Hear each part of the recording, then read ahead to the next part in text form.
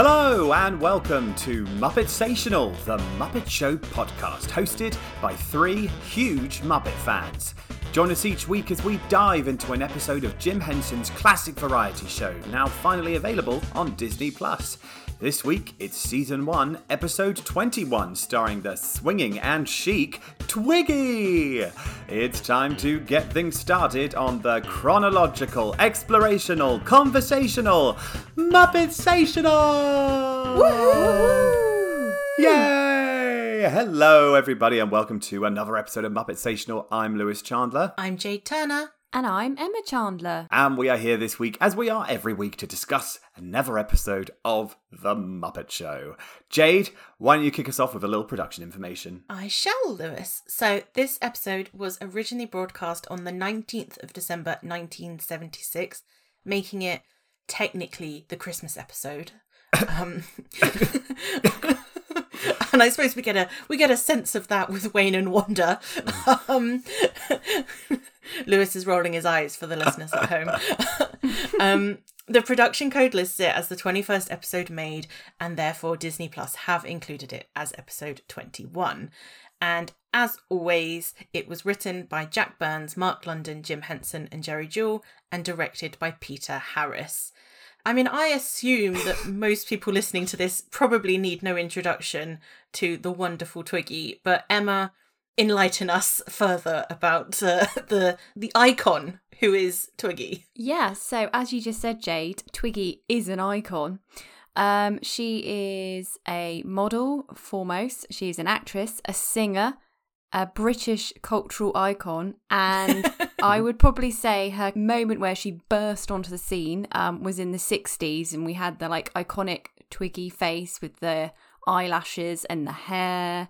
She's been in the fashion industry for over 50 years. She's been in the film version of The Boyfriend. She's been photographed by the world's top fashion photographers. Like you said, she is iconic. She is. And isn't it a shame to waste her in what I think might be one of the worst half an hours of television I've ever seen? It's bizarre. I do not understand why you would have Twiggy and then you'd make her do this. What? It was so bizarre. It was like some 70s children psychedelic TV show.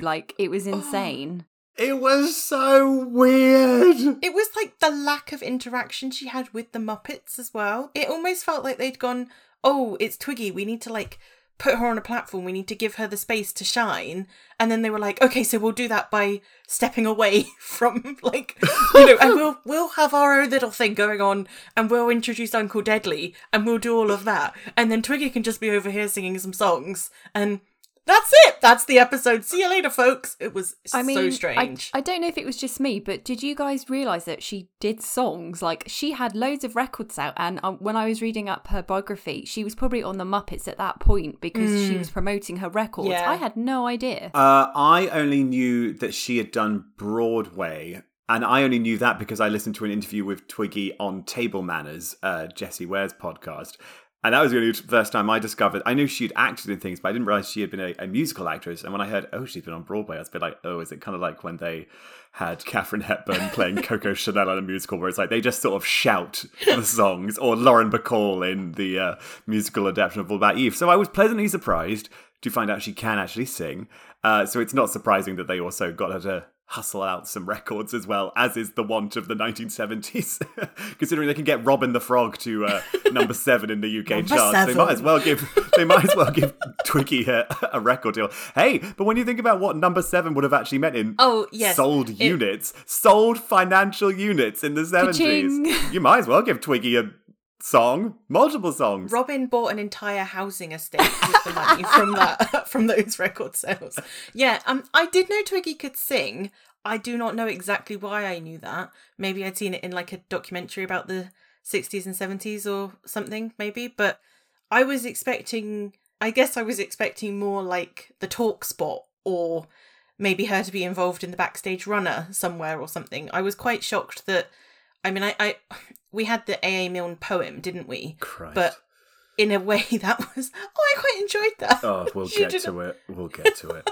Do you know, if I'm honest, I kind of want us to sort of start so we can get through this. I Get can't it over believe with. I'm actually about to spend some time of my life on this earth discussing this episode. I don't want to, show my hand too quickly, but this is not going to be... Rita Moreno will sleep easy tonight knowing that she shall not be bothered by Twiggy on The Muppet Show. She'll sleep easy with her EGOT. Yeah, exactly. Yeah, I was going to say, there's a reason Twiggy didn't EGOT with this episode. If anything, I feel like Twiggy should have been... Well, no, not personally Twiggy. To be stripped of any awards she had already had. Because she's perfectly fine. But I feel like somebody should be punished for this. I don't know who. Do you know what I think this smacked of to me? Desperation? Tiredness? Well, a come down? Tiredness. I think it's 21 episodes into the season. They know they've got a handful to go. And I think it's just run out of ideas. And I think, and again, I'm not trying to jump ahead and we should just dive in. But I think to me, that was almost summarised in the ballroom, because you suddenly had proper Muppets in the ballroom sketch. And it was like, oh my God, we've completely run out of ideas of what to do with this damn thing we have to do every week. Oh, let's just put Kermit and Sam the Eagle and we'll have Statler and Waldorf back and stuff. And it just, the whole thing just felt to me like they completely run out of ideas. Yeah. But yeah, let's get into it, because I'm with you, Lewis. To quote Ginger Minge from All Stars 2 or 3, okay, racers, let's get this over with. This opening number, Dance. 1, 2, 1, 2, 3.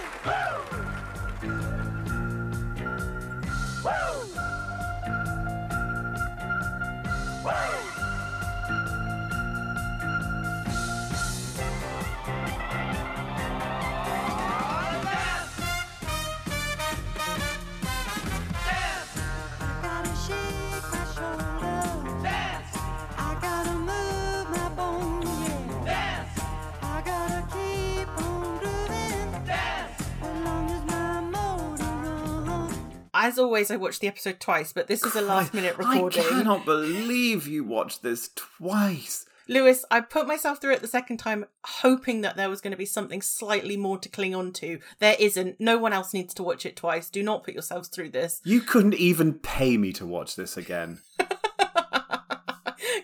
Good to know. So, anyway, I watched this first on my lunch break, and I sat there and I thought to myself, this is the last thing I want to be watching in the middle of the day, in the middle of the week, when I'm completely stone cold sober and I've come from work and I'm going to go back to work in a minute. Oh, my life. I think I actually wrote down, yeah, I did. I wrote down, oh my God, why am I watching this on my lunch break? I'm going to need a lie down. It felt very hallucinogenic. I felt like it was something that I would see projected on a wall at a club night. Yep, 100%. Something ironically 70s, and they'd have this in a bunch of other stock footage just playing silently on the wall. Yep. I didn't dislike it, and I've got to say, when I first saw it, I thought, oh, maybe they're going to do a little throwback, early 70s, 60s style episode for Twiggy. Evoke her, well, I don't want to say heyday, she was obviously still doing very well, but evoke her first coming to prominence, I guess. Yeah. And so at this point, I was still foolishly optimistic about what the episode may bring. I also couldn't get out of my head that the lead singer looked a lot like, I cannot remember his name, the backwards U-shaped monster from Monsters University that Mike and Sully live with. Oh, yeah. Is it Art? I'll go with that. I couldn't be bothered to look it up.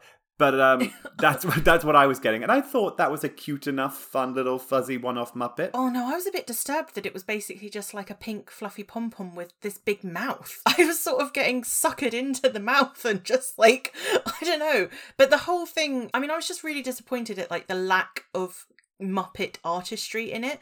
Like the dodgy green screen effect was poor, and I didn't understand why they didn't use the black lighting, which they've used to such great effect previously. And then also, and I get this because obviously it was kind of rudimentary tech at the time, but you could see the sticks. Yeah, they hadn't you edited could. out the sticks. I just found the whole thing just like completely, like you said, Lewis.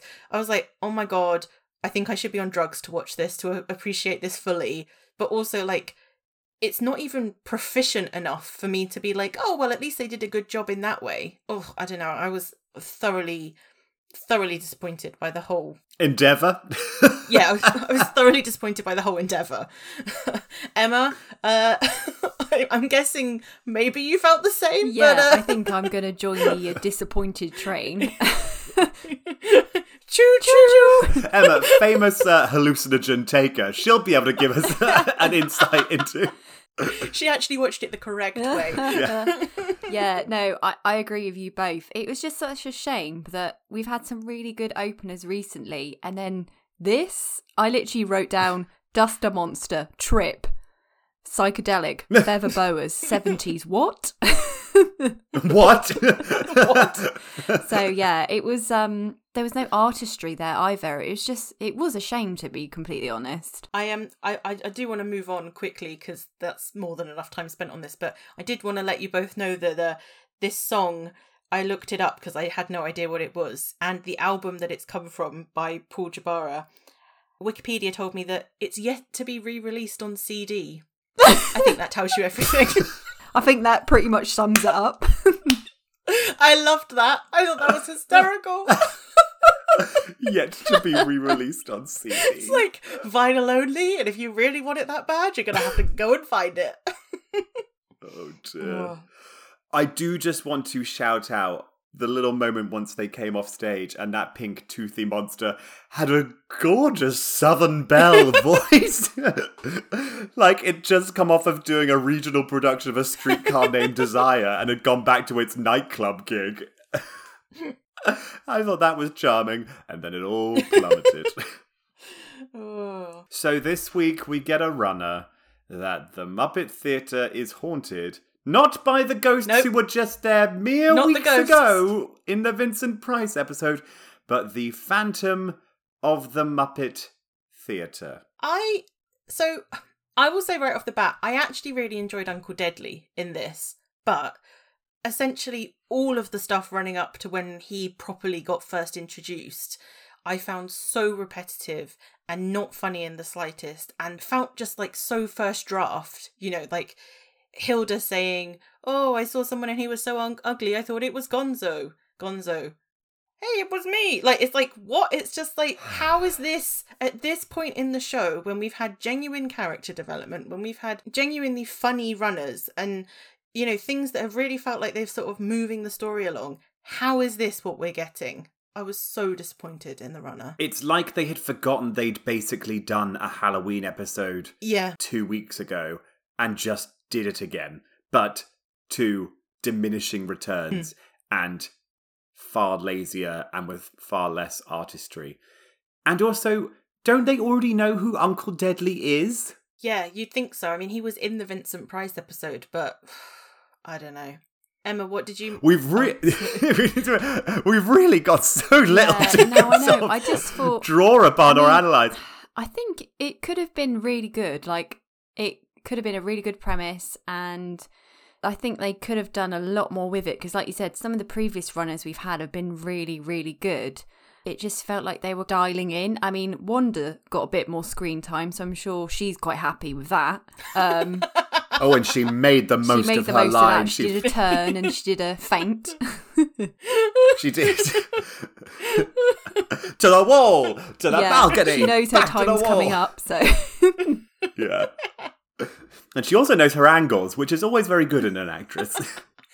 Yeah, I you're right, Emma. They could have done so much more with it. Like, even actually just having a scene inside the dressing room and having, like, Hilda merrily sewing away on the sewing machine and Uncle Deadly lurking behind her or something. And then there was that whole business with George where he said that he dressed up, but obviously we hadn't seen any of that at all. Not at once. I thought I might have looked at my phone and missed a moment, because I'm not going to lie, I kind of was only glancing at this one. Great. I thought, oh God, well, can you blame me? I thought, did I just miss like a key scene where there was a double, 2 ghosts running around or something? I'm really glad, because I was pretty sure that I hadn't. I wasn't going to go back and check. No, and also what I was just going to say, what I thought was really weird was the fact that you had that bit where Kermit was talking to Uncle Deadly, and then he literally turns around and he's like, no, it's a joke, it was George. It's like, you were just talking to it. It was so, I don't know, it almost felt like it had been written by, like, I don't know. Under duress? Well, no, not under duress. I was going to say, like, kids, basically. Like, like when you just think, like, oh, and then we'll have a twist that it's George, and then it's not George. Scene. Like, I don't know, just, like, bizarre. So bizarre. It reeks of GCSE drama. Emma, it's not even GCSE drama. It's making up a story in the playground where you're, like, playing a game, and you go, and then this will happen, and then we'll do this, and then this is going to happen. I will not even let GCSE drama be besmirched. And that is a low bar to limp over. This was below GCSE drama. The only moment that I did like through this runner was, I think, maybe the first time a few of the Muppets get freaked out. I believe it's before Uncle Deadly even appears. And Gonzo and Fozzie are both talking to Kermit, and Gonzo does a little lean into Fozzie, and there's a nice bit of movement and characterization within the Muppets that reminded me a bit of the moment in Muppet Treasure Island where they go, we're standing in a room with a dead guy, and they just and then flail about. Flailing Muppets, always funny. Not enough to make an entire runner out of. No, and even with that, they didn't even play that right, I don't think, because not that scene, but when you did get the reveal of Uncle Deadly, the framing was entirely off. Fozzie was saying to Kermit, like, oh, there's a Muppet standing behind you, but we could already see him, so we knew it wasn't Fozzie joking, but also we knew that the other Muppets could see him, and they didn't freak out until Fozzie had finished talking. It's like, so you're not scared of him when he's just stood there, but when Fozzie's finished his little bit, now you're freaked out. Like, I don't know, the whole thing was just a mess, basically. It was a mess. A complete mess. Let's keep going. Maybe we can get this whole episode done in a lean 50. Treat ourselves. Treat ourselves. And the listeners, frankly. If anything, I feel like we should put a warning at the beginning of the episode saying, do you know what? Maybe just skip this one. What if we just released an episode where we just stopped talking right now and just released a 2-minute disclaimer where we went, listen, guys, we watched this episode. We think you could do something more interesting and exciting with the 28 minutes of your life that you will not get back. Or in your cases, an hour! What we could say is, don't watch it. Just listen. Just listen to us slacking it off. That'll be fine. Look, it still counts as listeners, Jade. It still counts as listens. Even if it's only a 3-minute episode. We'll break them up. Oh. I did enjoy Gonzo introducing Twiggy when he called her branchy, barky, and leafy before Fozzie reminded him. That was gold. It was Twiggy. Best part so far. Yes, definitely. Yeah, and then we moved on to a number that I can only describe as Twiggy performs her own in memoriam. That is exactly what I thought, Lewis. That is exactly what I thought. I've written down obit vibes in memoriam. Why is she singing at her own funeral? I have no idea. Why did they choose to show black and white images from her early modelling career next to her face in close-up? So strange. It was so weird. It was so close, like so close. That close up, if you could like get any closer, and it was just so alarming. You couldn't get that close up with today's cameras because you'd literally be able to count like the pores on her face. Like it was only due to the dodgy tech of the 70s that has like, you know, not turned into a complete any more of a nightmare than it already is. Yeah. I know. And my favourite bit was when obviously they started with the press conference and they're like the 2-nose reporter guy and she's only got one nose. But I loved how she then did flicked the hair. Yes. Then it moved into the song. That was great. Appreciated that. Also, the fabulous 3-piece suit she was wearing. It was red velvet. It had a waistcoat. It was high-waisted. It was very Kate Blanchett's outfits from Ocean's 8. Yeah. So Yeah, at first I was like, ooh, what's going to happen here? This is exciting. Is it a sketch? Is it going to be a fun, jazzy number? And then Twiggy died. R.I.P. R.I.P. Twiggy. Who are the most important people in your life? Yeah, and what about the places?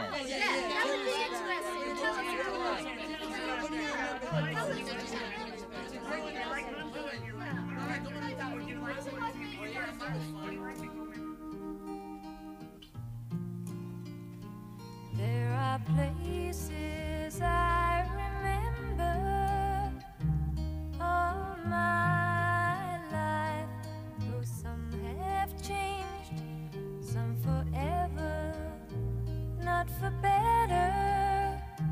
Some have gone and some remain. All these places had their moments with lovers and friends.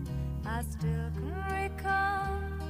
Some are dead and some are living. In my life, I've loved them all. The setup was just bizarre. Like, why have this press conference set up and then she just goes into the song? And the whole time I was waiting for the Muppety twist or to return to the press conference. At least that. And it never came. She just kept singing and we kept seeing pictures of her on the catwalk. On a catwalk with her cat, with, I assume, her father, who, considering the line that they got to in the song, I think may be dead. It was very odd. Or her grandfather. I suppose she was still quite young. Yeah. Unfathomable choice. Surely there's a song about a woman who's pretty or attractive, pop music, or a song about a model or modelling. Think Pink from Funny Face. Do you know what I mean? Something like that. Twiggy singing with a bunch of pink Muppets in a fashion show. Twiggy modelling for a photographer. Just anything but a ballad where she sang to pictures of herself. And yet another Rubber Soul album track, just to... Are you fucking kidding me? Was there some sort of licensing break in 1976 that Rubber Soul was suddenly out of copyright, so they just jumped? Or maybe it was like a buy 3 get 1, like buy 2 get 1 free or something. I don't know, like... Bizarre. So strange. And again, no Miss Piggy. Can you imagine Twiggy and Miss Piggy in a number? I mean, she wasn't in the entire episode, was she? No, No. she wasn't. She wasn't in it at all. Jesus Christ. Not at all. She's been missing for a few weeks now, actually, hasn't she? What is happening in the Muppet Writers' Room? I need to go in there and have a stern word. Well, we're going to need a time machine, but yeah. Emma, I'd rather just use my time machine to go back to 7:20 p.m. so I didn't watch this. Just rush into the room, cause a paradox and say, Lewis, don't watch it! Just shut the door and disappear. Can I just let you know something else about this song? If you must. Got all the tidbits about the songs today. Mojo, do you remember that magazine? No idea if it still exists or not, I'll be honest. In 2000, they voted this the best song of all time ever. Who was writing for Mojo? Let alone who was writing for The Muppet Show. What? What? I know! What? I mean, to be fair, I've never heard the original Beatles version. Maybe. I mean, it's better than this, obviously. You think? but I don't think it's the greatest song of all time ever. No, look, Somehow. we've already got 1 page down. I've only got 2 more pages of notes left. We're cracking through this. Let's move on. Right. Backstage 2. Discussed that. That's fine. Let It Snow. Here's a question. Why didn't they make this a Christmas episode?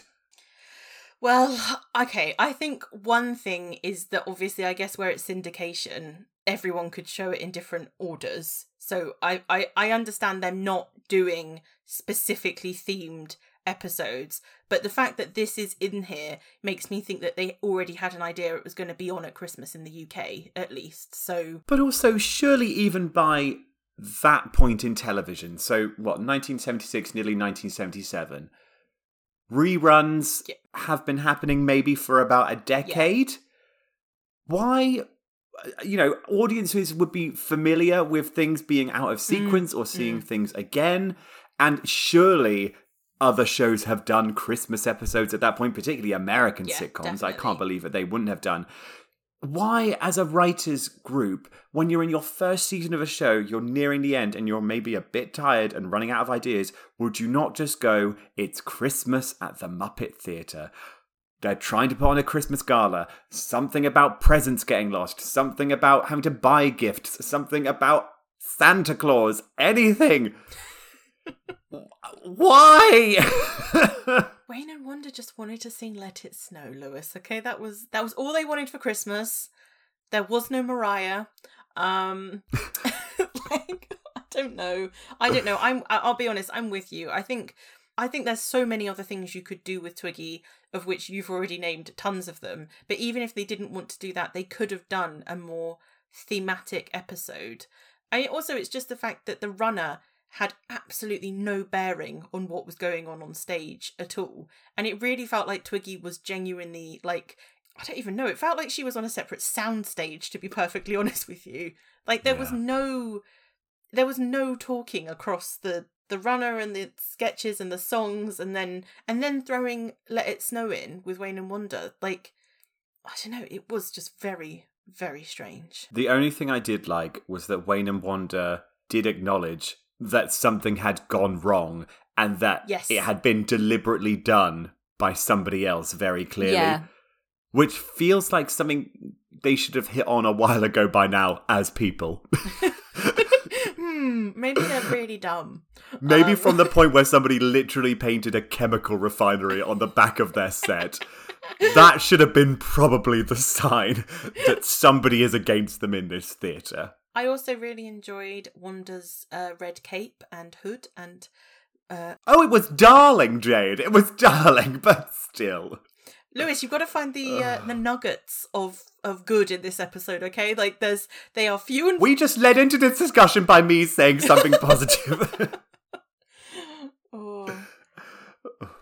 Emma, I think you're going to have to lead us into this next sketch, because I don't think I can even... Yes. Well, what to say? So we start with Gonzo and Muppy in bed, ready for a bedtime story. Already bizarre. Continue. Already bizarre. And then...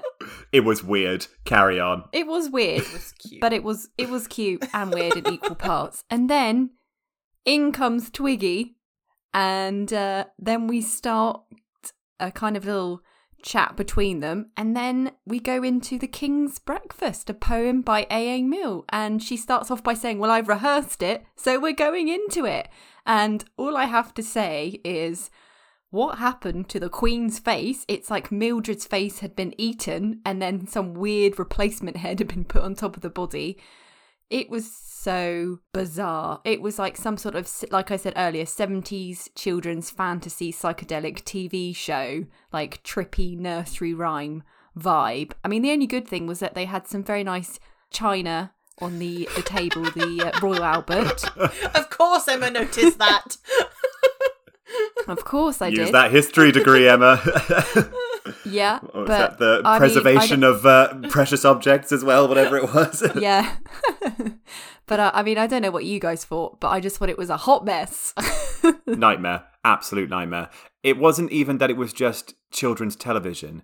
It was the kind of television that I remember watching as a child and being like, this is condescending. Obviously, I didn't know the word condescending, but watching it as a child, I'd be like, oh, they're trying to talk to me as a child. This is annoying.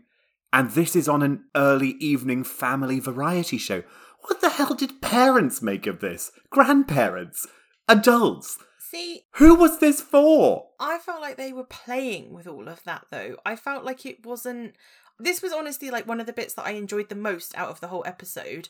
I thought the puppets were really lovely. Like they were... Hated them. I thought they were scary. They were so stylized in a way that we don't normally see on the Muppet Show. And I just thought they were really, really beautiful. There was a level of detail in their costume. And like you were saying, Emma, with the way that the king was like all round and then the queen was all sort of like angular and long and everything. Like I liked that they were playing with those kind of differences. And I just thought the design of them was really, really lovely. The set, okay, can take or leave the set, but obviously we know that the budgets aren't huge and that most of the sets are pretty basic, aren't they? So, like, fine.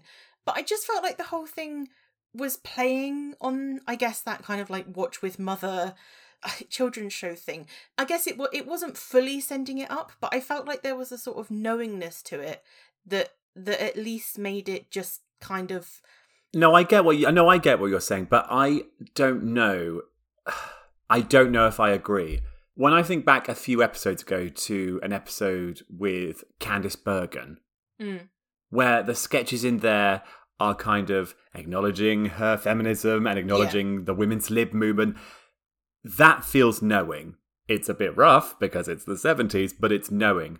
I didn't feel like they were winking at it or playing it up even, and they could have very easily gone for, a Carry-On style saucy milkmaid, which thank God they didn't, but it didn't even have that to it, breaking through the innocence of the thing with, oh, look, it's Twiggy. And I appreciate what you're saying about the puppets. They were very different. I didn't care for them, but I appreciate their difference. They just kind of creeped me out a bit. But I just kept thinking, why are we here? Why is this happening?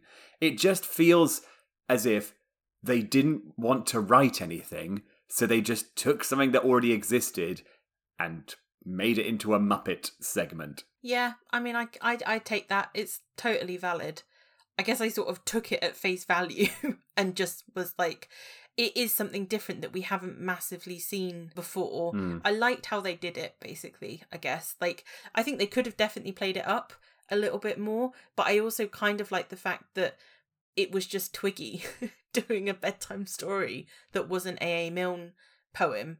I was actually shocked at the end when it cut back to the bedroom scene because they hadn't done that with the press conference. And so I was like, oh, okay, we are sort of putting a nice end on this with this one. So with that, I mean, I guess even they could have played with that a bit more. You could have had like some of those chickens or Rolf or Gonzo or whatever. Like it would have been quite interesting if they'd suddenly appeared as if they were listening, like on the actual set of the King's Breakfast or something. Like that would have taken it in a completely different direction, but it might have been quite funny. And then I suppose they also could have taken it in the direction of having the interruptions, like when Rolf's been doing his poems before. Oh, yeah. And cutting back and forth to, like, the bedroom with people asking questions or coming in or something. Like, they could have done more with it.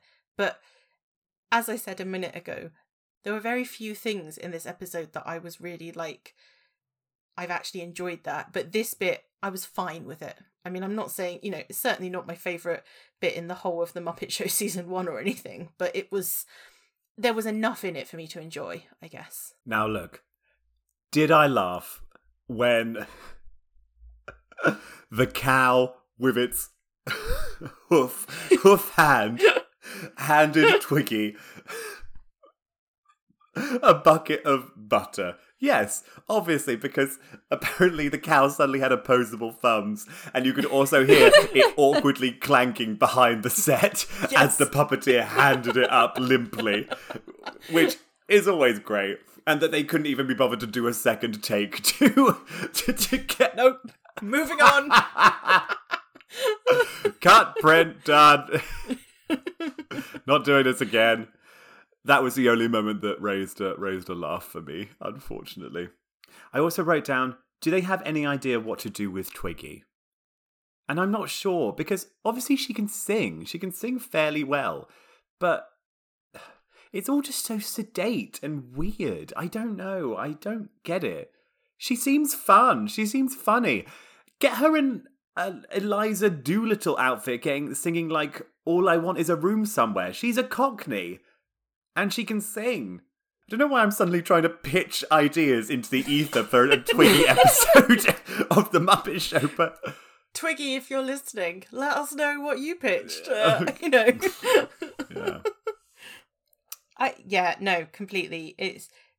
I mean, I guess this felt like they'd got her to do this because she is British, and we know that Jim Henson loves A.A. Milne, so I don't know whether it was just the delight of being able to have a British person read The King's Breakfast was just sort of, I mean, enough, Yeah. Not to be rude, but to be honest, I think A.A. Milne might have just been a bit of a one-hit wonder with Winnie the Pooh, because all this other stuff I'm seeing, I ain't loving. I'm not going to lie. Call it a controversial take, but I think maybe Disney did him a favour, to be honest. So, just... Right, moving on. I feel like I want to ding a bell. Every moment we're getting closer to the end.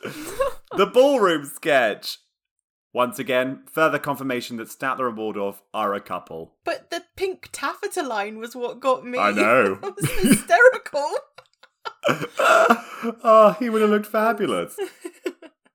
They should zhuzh up their outfits with some pink taffeta. That would be amazing. I can never hear the word taffeta without thinking of the Lady Gaga song Donatella from Born This Way, where she just goes, taffeta. Just quietly plays in my head whenever somebody says taffeta. Not that they often say that around, I know for next time, Lewis. I thought you were going to say I went to school with somebody called Taffeta. Oh my god. It was a different world at that school. Not to my knowledge, we didn't have a taffeta, but... Tool, Taffeta, it's time for you to go on your play date with Corduroy. Oh dear. How long did it take you both to get the Sam the Eagle joke? A couple of seconds, but yeah, it was, I was like, oh, okay. See, I sort of went, what? Illegal. Oh! So, maybe my brain just needed to switch back on because it had turned off during the King's Breakfast. Maybe that was it rebooting and re-engaging. I did enjoy Frank Oz making sure that he got in there, though, with, I didn't write this stuff. It's just Yes. He's like, disclaimer. Disclaimer. It's going on my show reel and I want everyone to know I didn't write it. Whereas I do the opposite. I go, I also wrote this. I'm very talented. Very talented. And available. I don't really know if we've got anything else to say about the ballroom now that we haven't already said for, like, the rest of the season before The Screeching Woman was back. We loved her. That was great. I was going to say, that was the one That thing was I good. enjoyed, really, was my Screechy lady saying that she hasn't sold any of her lullabies. She wouldn't be being booked on YouTube for ASMR.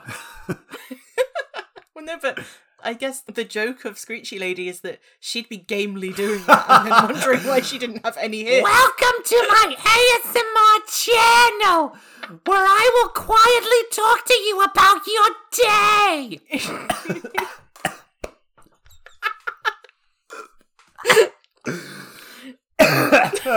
That was a mistake. Oh God, I think we might need to take a break. Do you need some water? Talk amongst yourselves. Emma, while Lewis is away, anything to add about the ballroom sketch? It was quite I nice can to still see hear Kermit you. It was quite nice to see Kermit in there with Mary. Well, we said it was Mary Louise. Yeah, and then obviously when he got flung onto the chandelier, that was quite comical. But yeah, it was pretty standard fare, wasn't it? To be honest. I'm back. Thank you. Was it meant to be George dressed up as Mary Louise? I don't think it was meant to be George, but I don't know. Was that Mary Louise the same Muppet that we've seen Mary Louise before? Because No, definitely not. no, That threw me when he was like, Mary Yeah. Louise. And I was like, wait, who is this? It's just a weird Muppet with a wig on. Which made me wonder, retrospectively, / just now, whether it was George doing his dressing up and mucking about kind of thing. I think you might be giving them too much credit, Lewis. But I guess Yeah. it could have been. Maybe. I don't know. Yeah, the one thing I did notice though, because Jim was obviously being Kermit, Waldorf had a different voice. He did. I don't know. Yeah, I did clock it, Mm. but then the quality control in a ballroom sketch is so variant anyway, and we've already had most of a season of a Richard Hunt, Miss Piggy turning up in some of them, so for 2 lines of a ballroom sketch, I was just going to let it slide, to be honest. It was, hardly worth commenting on compared to the other trash we're having to talk and sift through in this week. Right, sorry, Lewis. I thought it was worth mentioning just because I don't think I've ever heard Statler and Waldorf not talking with what's meant to be their puppeteering voice, I guess. I didn't mean it like that, Jade. You are free to bring up whatever you like. It is 1/3 your podcast. No, it's all right. I didn't mean it that way. It's just like when he started talking, I was just like, "You don't sound right. You're not the curmudgeonly old man that sits in the box. Who are you?" Ooh, nice use of the word curmudgeonly. Oh, thank you. All right, shall we move along to Rolf and his Minuet in G major by Beethoven in the UK spot? Full disclosure to my other 2 podcast hosts, I pretty much looked at Twitter for this entire sequence. Oh, that means you missed Rolf's lovely little performance. Well, I heard the music, Jade, but no, I didn't watch the dog puppets slowly play the piano. I mean, I saw him peering at the sheet music a bit, and that was cute, but did I miss anything drastic? I mean, that was pretty much it, but I thought it was... So I got the gist. You got the gist. Emma, seeing as I'm guessing you actually watched it with me, I thought it was a really cute performance of Rolf. He was really reading the sheet music and he was like really trying to get the music right. And it just sort of brought another layer to him as a musician, I guess. Yeah. It was really, I mean, you guys know I love Rolf. So anytime he's on We screen, all love Rolf, but you really love Rolf. I really love Rolf. But yeah, no, he was super cute. And he was like really studying the sheet music. And you could really tell he was like trying really, really hard to play it. But it was just a shame that he was doing like another instrumental. I miss Veterinarians General Hospital. What's happening? Why is he not playing Dr. Bob? Like, come on. It did feel like a bit of a shame that in this episode in particular, there wasn't a slightly stronger UK spot. Because if ever an episode needed a little lift, just a quick little lift. And instead we got decorative piano. Yeah. The dullest piece of piano music I think I've ever heard. I know, and also they used like the real blooming candlestick thing again. I was like, he's going to go up in flames. Yeah, but he wasn't even playing the piano with such ferocity that it was shaking about like it had before because it was a dull piece of piano music. He's very cute, but it's just, I don't need it. I couldn't even picture myself in a jazz bar or a piano bar or something. It felt like the preamble music to Twiggy's funeral. Like we're all waiting to take our seats, wondering why there's an enormous screen of pictures of Twiggy on it, but also a microphone stand. Of all the UK spots, entirely forgettable. Like, it was cute to watch him play and take it seriously, but yeah, it was not anything special or memorable at all. Moving from the sedate to the downright bizarre. I think this was the point where, had I not already fully clocked out, we then get Vendor Face. Vendor Face. What is Vendor Face? It clearly looks like a vending machine that gives you facial features, but no, it's a psychiatrist. What? It's not like even the name makes any sense. It's not a pun. It's not a joke. I was like, what? It was so strange. So weird. From the moment those strange little robotic eyes opened up and it started talking, and why is Fozzie there? And is this a sketch for the audience? Is this a vending machine on the outdoors of the Muppet Theatre? Why? Yeah, completely. It's not. I don't know. It just doesn't make any sense at all, does it? Really, there's no contextualization. There's no sense of. There's just nothing. There's just nothing. Why would you not make this a Muppet Labs, where Dr. yeah. Bunsen Honeydew has built a therapy robot and he tests it out, and then the same things could even happen. Even if it had just that Yeah. preamble, Yeah. I would have forgiven this a lot more. But because it was built into a brick wall like it was some sort of ATM machine, it just made no sense. You have scientists in your cast who build things. They have development funding, for Christ's sake. We know this. We have the technology. We can rebuild him. Also, why did it strangle Fozzie at the end? I found that really disturbing. What purpose was It that? was weird. So strange. Nah, 1970s Doctor Who has taught me never trust a robot. So I was just waiting for some weird little, hand or gizmo or something to limply grab hold of. Well, I say limply, he was choking Fozzie to death. It was. Fozzie, I'm guessing somebody rounded that corner and found Fozzie pretty quick, because otherwise he was not going to survive. It was a very, very strange insert into an already pretty bizarre episode of television. Yeah. It felt like such filler, but bizarre filler, that they couldn't even find any sort of through line or cohesion from sketch to backstage to moment. It was almost like the cut-offs and end bits of random episodes that they'd run out of time for. Yeah, just stitched together. And hadn't filmed yet. Yeah. Just chucked together. I would have preferred a clip show. I genuinely think I would have preferred a clip show. Well, if the clips were of, like, the actual highlights of the Muppet Show so far, it would have been... Oh, yeah. Great. Tons better. Lovely. And it would have been made more sense in 1976 because they haven't got video to watch it again. All they'd have to do is wait for another rerun. Give them a clip show. Before we go into Muppet Newsflash, I just want to give a quick mention to this part of the Backstage Runner where Hilda gave a genuinely blood-curdling scream, and I thought, like, someone had effectively, like, lost a limb or something. I don't know if you two clocked it. There's been a murder. Yeah, I mean, it was just, like... It honestly sounded like she'd been run over by a cart or something. I mean, talk about, like, you were saying earlier about Wanda, like, Hilda was making the most of that scream. She was fully committed. It was like something out of Murder, She Wrote, where they do cut away. Someone's dead. Scream. It was chilling. It was... Chilling indeed. And again, just another bizarre moment in this episode where you're going through this bizarre pantomime of a ghost and then you get a really legitimate sounding scream just to really throw you off kilter. I thought we were having fun with this ghost and now suddenly Hilda's having a heart attack. Hilda is dead. End of it. Like, no. Ugh. Muppets Newsflash. What was this? What I don't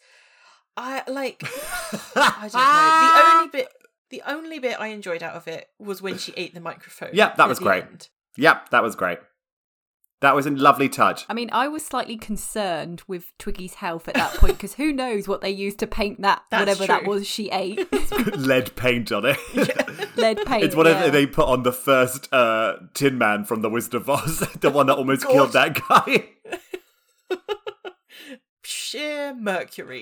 It's just we just emptied the MGM's finest mercury. Scrub here, scrub there. Why haven't you got any skin? Oh dear. Yeah, but the Lola Thomas eats a tractor. As soon as he said, "How was it done?" I just thought, oh, for God's sake, that's the punchline we're going to. Just a medium rare. I thought. But it also, it didn't fully even as a joke, I wasn't even sure that the whole thing even massively worked, because she said that she had iron deficiency, and then she was just listing like doorknobs and tractors and things, and you're just like, are they particularly made of iron? Maybe in the 70s. Maybe in the 70s, I don't know. Maybe that's something that doesn't work A now. pair Would of have worked iron better doorknobs. then. Okay. I mean, she could have at least eaten an actual iron. At least then that would have been like some vague wordplay. Anyway. I suppose so. And even Twiggy couldn't be bothered to put on an accent in Accent Showcase. I don't know if Twiggy can do an accent, can she? Well, I assume she must be able to do RP if she was in The Boyfriend. I think The Boyfriend, they're either American or high-class British. Well, clearly she couldn't be bothered.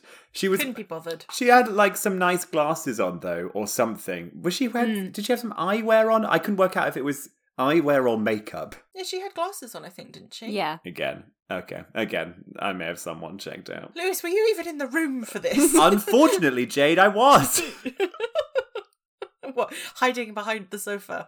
asleep behind the sofa, more like. Although, after the last inane bit of business backstage, I probably would have been sent behind the sofa if it weren't pressed up against a wall, because we got the return of the Hick Muppets. And our hillbilly singer with his long Legs. the long... I don't even know how to describe them. They just look lifeless. I mean, they're clearly just stuffing, aren't they? It's like a scarecrow. Yeah, or like a Guy Fawkes figure or something. It's just like, oh, it's so weird. It's so weird. I don't think he ever comes back, by the way. So, Good. and please don't hold me to that. If he does now come back, that's not my fault, okay? I didn't. It is. It's because you would have willed him back into existence, Jade. In the 70s.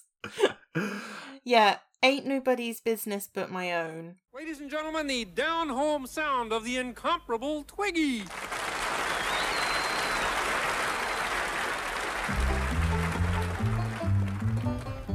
You got a girl you love a Sunday, then you got another on Monday. That ain't nobody's business but my own. Sitting by the phone waiting for your call, you're out somewhere having a ball. That ain't nobody's business but my own. Nobody's business. Nobody's business. Ain't nobody's business but my own. Nobody's business. Nobody's business. Ain't nobody's business but my own. I didn't even like the version of this song, which I do like. There's a really good Ella Fitzgerald and Louis Armstrong version of this song, which is fun and jazzy. And instead they send it off to the goddamn farm with these Hick Muppets.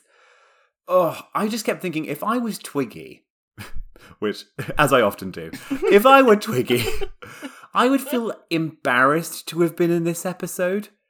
Every sketch that I would have featured in, I'm either wearing a weird maid's outfit, a horrible cowboy outfit, or singing a song to pictures of myself. I don't get to really do anything fun or silly. It's all just a bit bleh.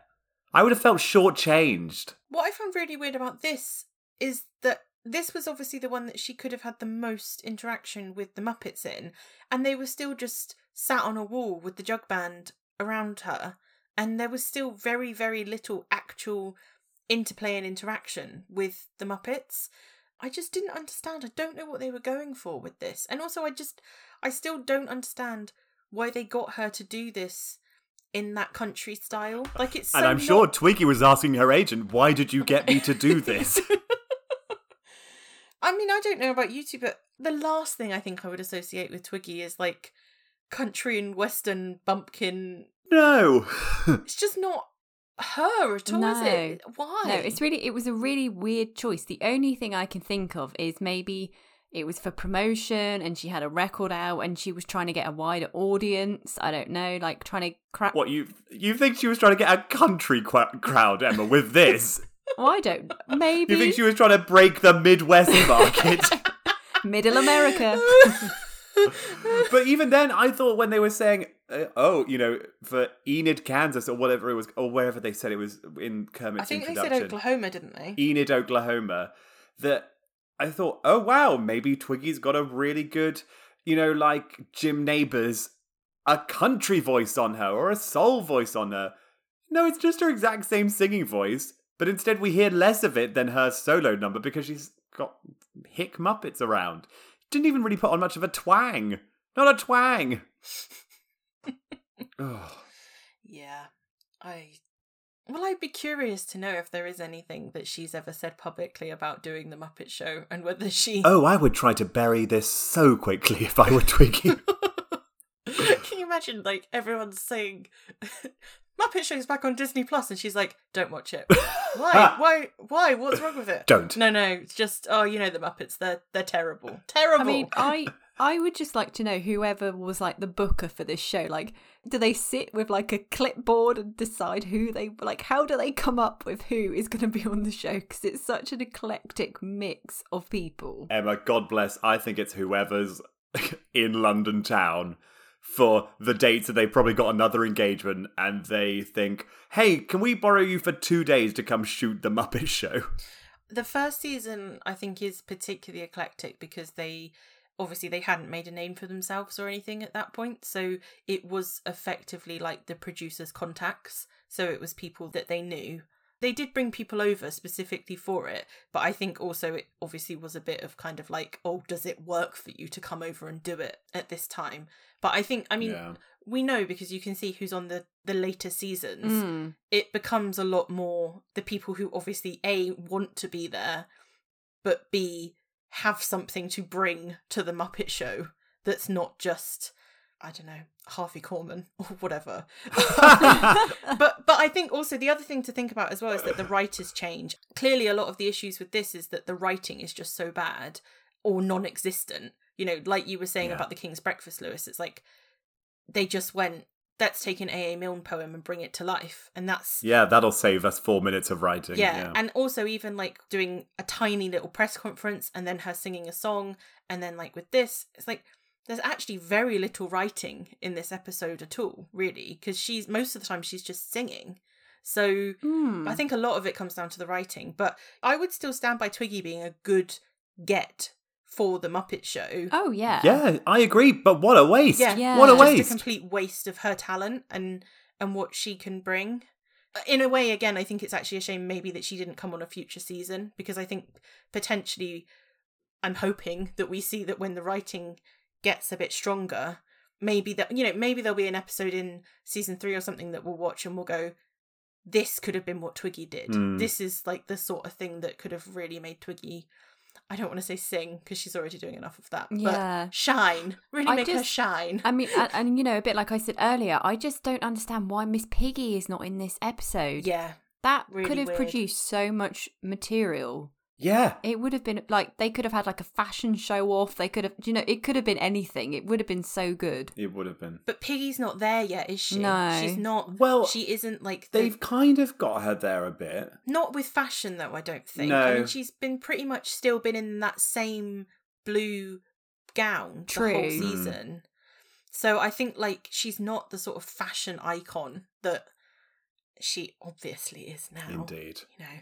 Even without that, they could have still done something more along the lines of the Lena Horne episode or whatever, like a bit of rivalry or maybe even Piggy was trying, because we don't know Piggy to be fashionable, maybe Piggy was trying to learn fashion from Twiggy or something. I think, gang, it is time for us to stop giving what ifs and what could have beens and settle with where we are and get this over and done with. And like Twiggy's funeral, get this done in a lean 2 minutes with a musical number. Emma, who was your MVMP for the week? Well, to be honest, I found it quite difficult to try and work out who my MVMP would be for this week. It was quite nice to see Gonzo have a little bit more screen time, but I wasn't quite sure if I was going to give him MVMP. So I think even though we haven't spoke about him a lot, I am going to give it to Uncle Deadly. Just because I know we've said the runners were pretty terrible, but he was quite funny when he was coming on, and then especially in the end of the runners when he was doing his like hammy actor bit and sort of saying, I died on stage and, I'm just going to haunt the Muppet Theatre forever. And there were a couple of nice reactions and like some bits with Kermit and him, which were quite good. And to be honest, since we were lacking quite a lot of like Muppet and guest interaction on the main stage, it was nice to see him come along, and it was just nice to see someone a bit different. So yeah, I think for this week and for this episode, my MVMP is going to be Uncle Deadly. How about you, Jade? So I was the same as you, Emma. I was really struggling with my most valued Muppet performer because I didn't really feel like anyone shined particularly strongly in this episode at all. I did consider Uncle Deadly for largely the same reasons that you've just said. And as I said earlier, he was the best part of the runner. And I actually think the runner could have just been improved by having more of him in it in general. That would have given them a lot more to play off of rather than having those repeated jokes. But I was thinking about it and I was like, who haven't I given it to yet? And I decided that my MVMP for this week, because she doesn't have a name, I'm calling her our lullaby queen. I'm giving it to our screechy little whatnot at the dance. Yes. Because it's probably one of the only times that I actually laughed in the whole episode was her complaining about not selling any of her 3 lullaby albums that she has. And yeah. And I'm guessing she's probably going to disappear when the ballroom sketch disappears, which, you know, I suppose I'd probably rather not have the ballroom sketch on balance, but she's a very cool, funny little Muppet, and I will miss her screeches. So That's such a good choice. I can't remember if I have chosen her as my MVMP before. I feel like you might have right at the start of the season. Maybe I did. Yeah, I was going to say, I think you might have done at the start, Lou. It seems very unlike me that I wouldn't have chosen some screeching blonde harridan. Really? No, that was rubbish. No, I'm going to do No, it again. don't do My it throat again. is still recovering. So, Lewis, who is your MVMP for this week? Scraping the barrel, it is going to be the purple fuzzy guy from the first number, but only when he comes off stage and talks like he's Blanche Dubois. And that's it. That's my MVMP for the week. Let's get our rankings done. I can't believe we're getting this done so quickly. I'm actually quite excited now. I love doing the podcast, but it's not when we have to talk about crap like this. Jade, what would you give this mess out of 10? Oh, I don't know. I think this is really, really weak, and there was not a lot to love in it at all. So I'm going to go with 3.5. Let it work, let it work, let it works. Because Shouldn't that be let it work, let it work, let it work, maybe let let it let it. let it Yeah, I mean, we've basically talked about the bits I liked already. I did enjoy the King's Breakfast. I thought those puppets were beautiful, and I had a perfectly enjoyable time with it. I liked Uncle Deadly, and we had cute moments like Rolf at the piano and stuff, but there just wasn't enough in this episode to make it work, and it was bizarre. Having now seen this, I worry about when we do get Twiggy's In Memoriam, because I'm going to be constantly comparing it to this episode, which is not great. But that's what you get for doing your own In Memoriam in the 70s. Okay? That's what you get. So It's like Jenna Maroney turning up on 30 Rock and singing at her own funeral. 39, not dead. Sorry, Jack. the opening threw me off. Her version of In My Life was bizarre. The newsflash didn't make me laugh. And then finishing with Ain't Nobody's Business But My Own, just like, meh. What a waste of Twiggy. So yeah, 3.5. Let it work, let it work, let it. Yeah. Lewis, what's your rating for this episode? I'm honestly debating between 1 or 2 opposable hoofs out of 10. Maybe 2 because he had 2 opposable hoofs. 2 opposable hoofs out of 10 because Twiggy seemed fun. I loved her suit. Didn't mind the first sketch. Her hair was nice. It's nice to see Gonzo a bit more this week. Hilda and Wanda had good screams. Good screams, scream queens. Screechy Lady. Screechy lady. Sam the Eagle No, you're just was there. No, you're just naming Muppets. Just trying to picture naming anything names. from this episode. I'm like pulling on my leg hair at the same time, like some sort of weird tick. Just thinking, That's fine. It's okay. It was. I never want to see that episode of television again, ever. I would take 8 seasons of Muppets Now that I had to watch while I'm meant to sleep than have to ever watch this Twiggy episode again. And scene. Emma. Wow, I mean, I've got to follow that. Okay. I mean, to be fair, Emma, it was me just looking off into the middle distance and just saying words. I think you can come up with a more cogent criticism than that. Oh my goodness. Yeah, so my ranking for this episode, I think I'm going to join you, Jade, and give it 3.5 duster monster things out of 10. Duster monster. To be fair, Emma, that's all this episode deserves. Don't worry about it. It's like... Yeah, I even found trying to find my thing hard this week. It was. It was hard. It was really hard. It was just disappointing. Like you both said, Twiggy, she's clearly was like game and actually brought a lot. Because like I said earlier, I didn't even know she could sing or had records. And she's got a fairly good voice. And I just think they didn't use her in any way that just could have given us something different or like utilised her a bit more. There wasn't really any interaction with the Muppets, and the bits in between felt a bit like filler, and I think it was just a shame because as we've gone on in the season, yeah, it has still been quite a mixed bag, but in terms of quality, they have been improving. And I think for the fact that we've gone back to this, it is a bit of a shame. But maybe like you've both said, and we've all said, possibly they were getting to the end of the road and they were like, you know what? I don't know what we need to do now. So let's just chuck some Just random... fuck it, is what this episode was. Like, Oh. So yeah, for this particular one, I'm going to give it 3.5 duster monster things out of 10. I think you've both been so generous. Jade, please end this. So generous. You gave it 1.5 more than you, Lewis. Yeah. Look, I'm a girl who has high standards. Oh dear. Jade, please close us out with a little Muppet philosophy to lift us out of this funk. Okay, I've picked a quote that A real sad quote. No. I've picked a nice uplifting quote because I thought it made me smile when I read it. So I thought I'd share that with everyone today. So this is from Jim Henson, the biography by Brian J. Jones. And it's a quote from Jim Henson's manager, Bernie Brillstein, talking about Jim. And he says, Jim inspired people to be better than they thought they could be, and more creative, more daring, more outrageous, and ultimately more successful. And he did it all without raising his voice.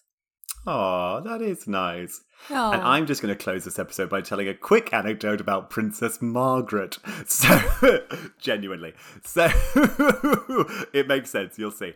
So, one time, Princess Margaret was at dinner with a bunch of fancy people, celebrities, and one of the guests at that party was Twiggy. And Twiggy had been placed right next to Princess Margaret at this dinner. Now, Princess Margaret could famously be quite difficult. During most of the dinner, Princess Margaret spent the entire evening defying protocol and talking to the person on the wrong side rather than Twiggy all evening, just chatting. Eventually, Princess Margaret turns round and looks at Twiggy and goes, "And what's your name?" And Twiggy's like, "Oh God, I'm not quite sure what to do." She's like, "Well, my name's Leslie, but most people call me Twiggy." And Princess Margaret looked her up and down and said, "How unfortunate." And then just turned back the other way for the rest of the evening. Oh, I love Princess Margaret. Maybe she just watched the episode of The Muppet Show and that's why she was ignoring her. She was like, "You've just wasted half an hour of my damn life." I'm sure the Queen Mother loved The Muppet Show and Princess Margaret just had to sit there with a stiff chin being like, "What in God's name is this?" And on that note, thank you so much for listening to Muppetsational. If you enjoyed the episode, don't forget to subscribe, rate, and review, as it really helps spread the word about the podcast. You can follow us on social media. We are at Muppetsational on Instagram, Twitter, and Facebook. You can contact us at hiho@muppetspodcast.com, and you can find out more about us and the podcast at muppetspodcast.com. We did it, guys! We made it through! We made it through, and now let us never speak of this episode again. Until next week, I have been Lewis Chandler. I've been Jake Turner! And I've been Emma Chandler. Do not try and bring up the mood. I am keeping it deliberately low so we never make this mistake again. We will see you next. Make the mistake of watching the show that we've signed up to watch. Signed up? Like it's a... Well, right now I feel like I've signed up back with the devil, Jade. With the devil. And you were the horn-rimmed demon that gave me the pen. I'm joking. I can't wait to see what we've... Who are we watching next week? It's Ethel Merman. It's Ethel Merman, yeah. Oh, well, Cabjoy. Can't wait. All right, we'll see you next week on Muppetsational. Bye. Bye. Our theme music is Peppy Pepe by Kevin MacLeod, and our artwork is designed by Charlotte Rudge, who you can follow at Charlie_R_Rudge on Instagram.